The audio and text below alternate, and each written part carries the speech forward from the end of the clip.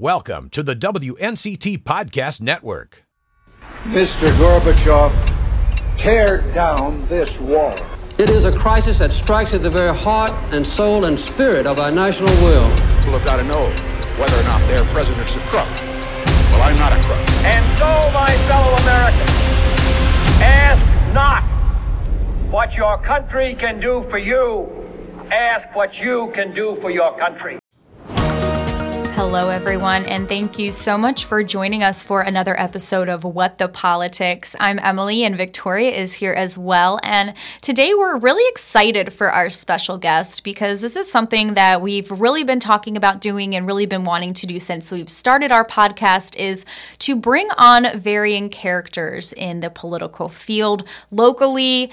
Maybe we'll get some nationally in the future. We'll cross our fingers, but we really want to showcase and have you guys get to listen to sides of, different political parties that represent us locally here in Eastern North Carolina. And we normally have our guests introduce themselves to our audience just so they get a better feel for you. So can you go ahead and tell us who you are and what you do? Well, I'm Brian Farkas, and I am the representative-elect to serve Pitt County's 9th District in the North Carolina House of Representatives.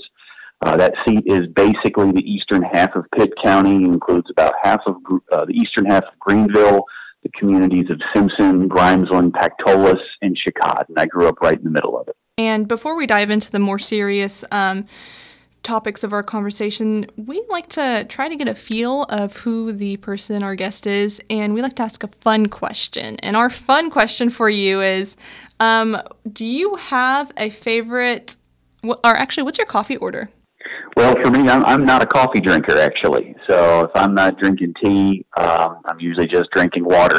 I try to stay hydrated, and I'm fortunate enough to have a bit of a motor in me that doesn't need the caffeine. I was going to say, yeah. How did you run a political campaign without any caffeine? That seems kind of impossible.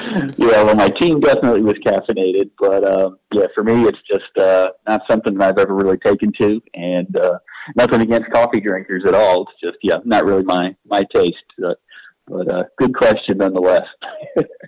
We got you. Well, go ahead and diving right on in. So what got you interested or started in politics? Where did that begin for you? Right. Well, I'm a product of Pitt County Public Schools, and through those schools and the community programs and the family upbringing that I had, I was always just raised to try to pour back into the community because it's that community that invested in me, whether it's through those schools or community programs. And the idea that you have to take something sometimes out of the barrel to put it to good use and move yourself forward. But in life, you need to put back in so that there's something left for the next person and the generations after you. It's a really simple idea, I know, but it's something that's always stuck with me since I was really young. I never thought that elected service was something that I always absolutely wanted to do. But I did know that public service, whether it be elected or appointed or volunteer, that was something I was really, really drawn to, and I really enjoy fixing things. So when the circumstances came together that this seat was going to be drawn a little bit differently than the last time because of some court rulings, that it was going to be a truly fair seat to compete for, that I thought I had some valuable perspectives and wanted to really offer a voice in Raleigh for my hometown. Because, like I said, this is home. This is the place that invested in me, and I want to give back on that investment. Mm-hmm. And you said that you're drawn to fixing things. What are some of the things that you see around here that need to be fixed? Yeah, well, I think there's a lot we need to do. Public education is definitely a high priority for me because, to me, it is. I've heard it referred to as the silver bullet that really gives so many an opportunity to be successful. To learn, to equip themselves with tools that otherwise they may not have had. And so we got to make sure that we have a thriving public school system where children and the teachers have the tools and resources they need to be successful. That means teacher pay to the national average. That means making sure the facilities are the best in the country, and that it's a place that we can recruit teachers to want to teach in, that It's a place that children get excited about and feel naturally productive in because of how we've designed them and how we've put a real focus on that. We need to make sure that we're keeping money accountable that's spent in the lottery so that we're actually paying for the things that we need and the resources we need with what we were all promised, education lottery money that would go and fund education. So that's definitely a huge need for Eastern North Carolina. We've got to have a conversation about affordable health care in this area. We've got rural hospitals that are teetering on the edge. Biden had to lay off people well before the pandemic started, at least 200, I believe it was. And the CEO of Biden has directly attributed that to a failure to capture reimbursement. And that's because Eastern North Carolina has a disproportionately large amount of people who cannot pay for their health care services.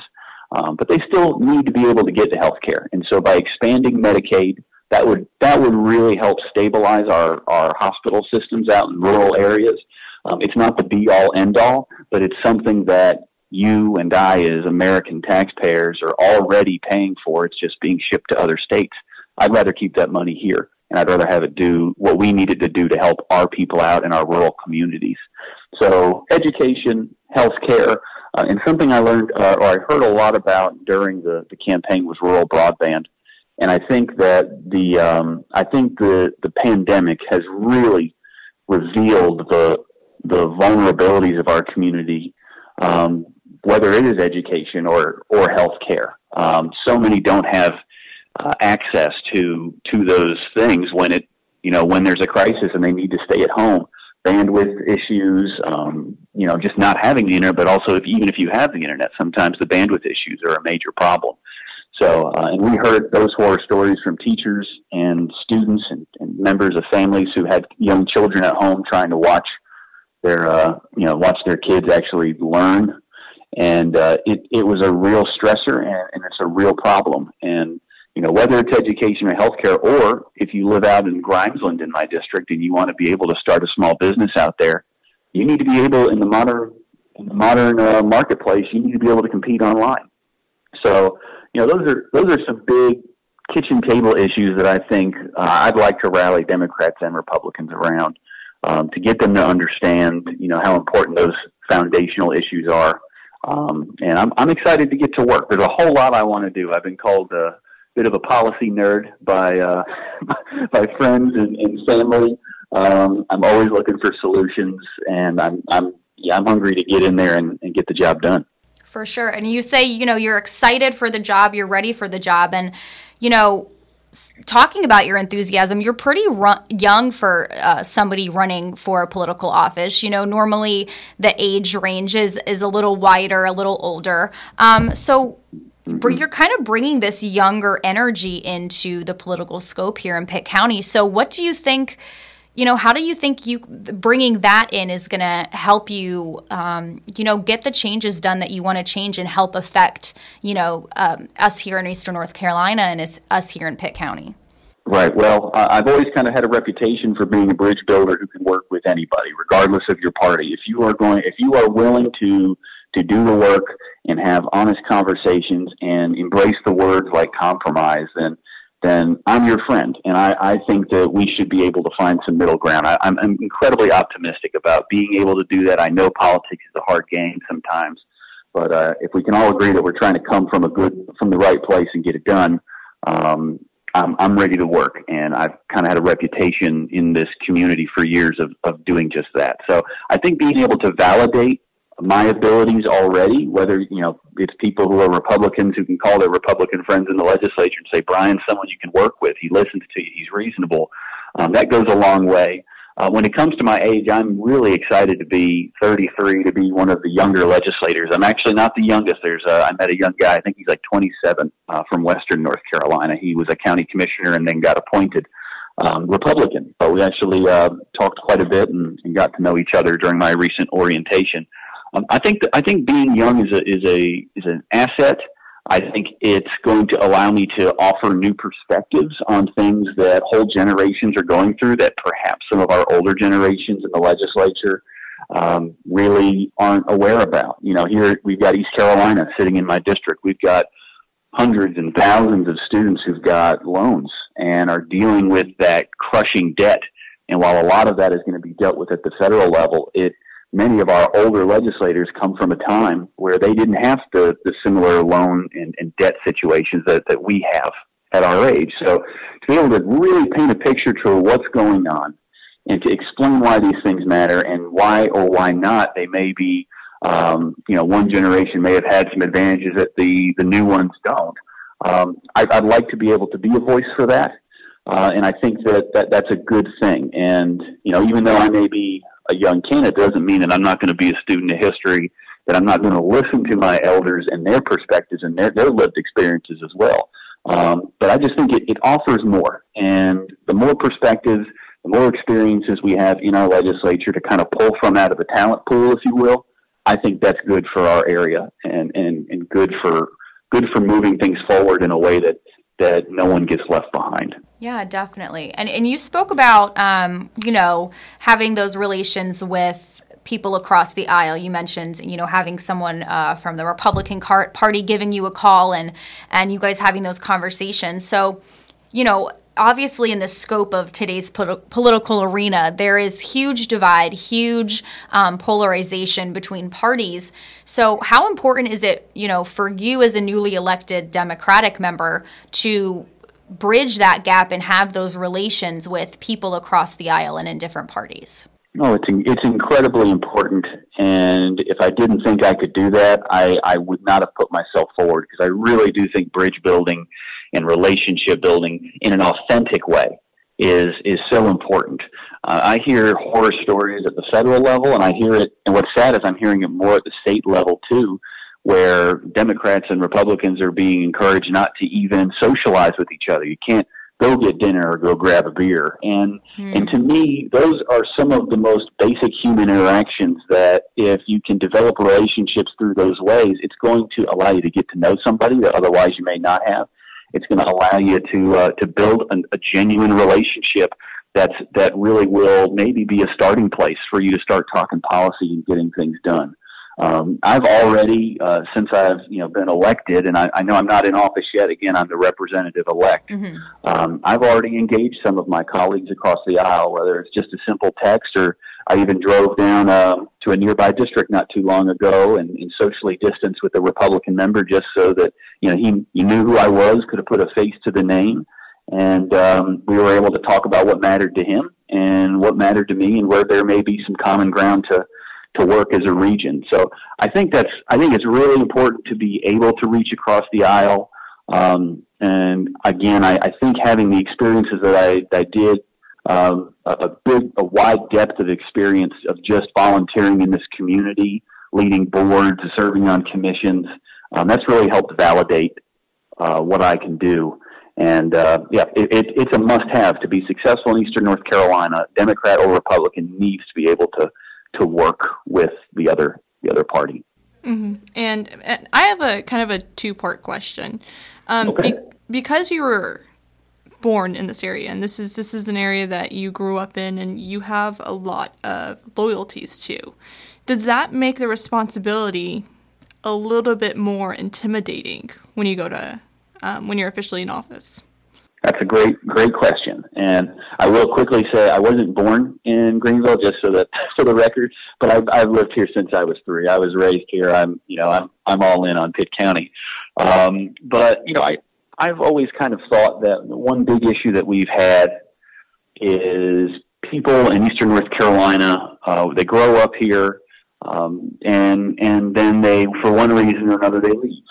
Particularly the younger generations, they don't go to East Carolina, they don't go to Pitt Community College, something in the East that maybe they'll go away and not come back. And we do see that when I was serving on the City of Greenville's Comprehensive Planning Committee, there were those issues where you could see the fall off of people who, after the age of maybe 21, they were kind of leaving town.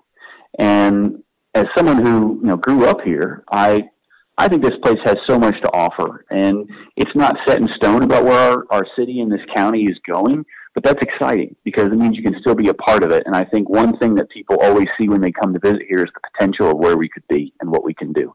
So I'm not intimidated by the idea of being the hometown candidate and and not being able to get it done, because I've kind of locked in that, my goal is to inspire others and say, you can build a future here, and you can do it in your hometown, and you can pour back into this place, and we want you to come here, and we want, whether it's, and this goes for people who live in other rural areas of the state. I really want to hopefully inspire or, set a new precedent where people return to their home communities, invest in them.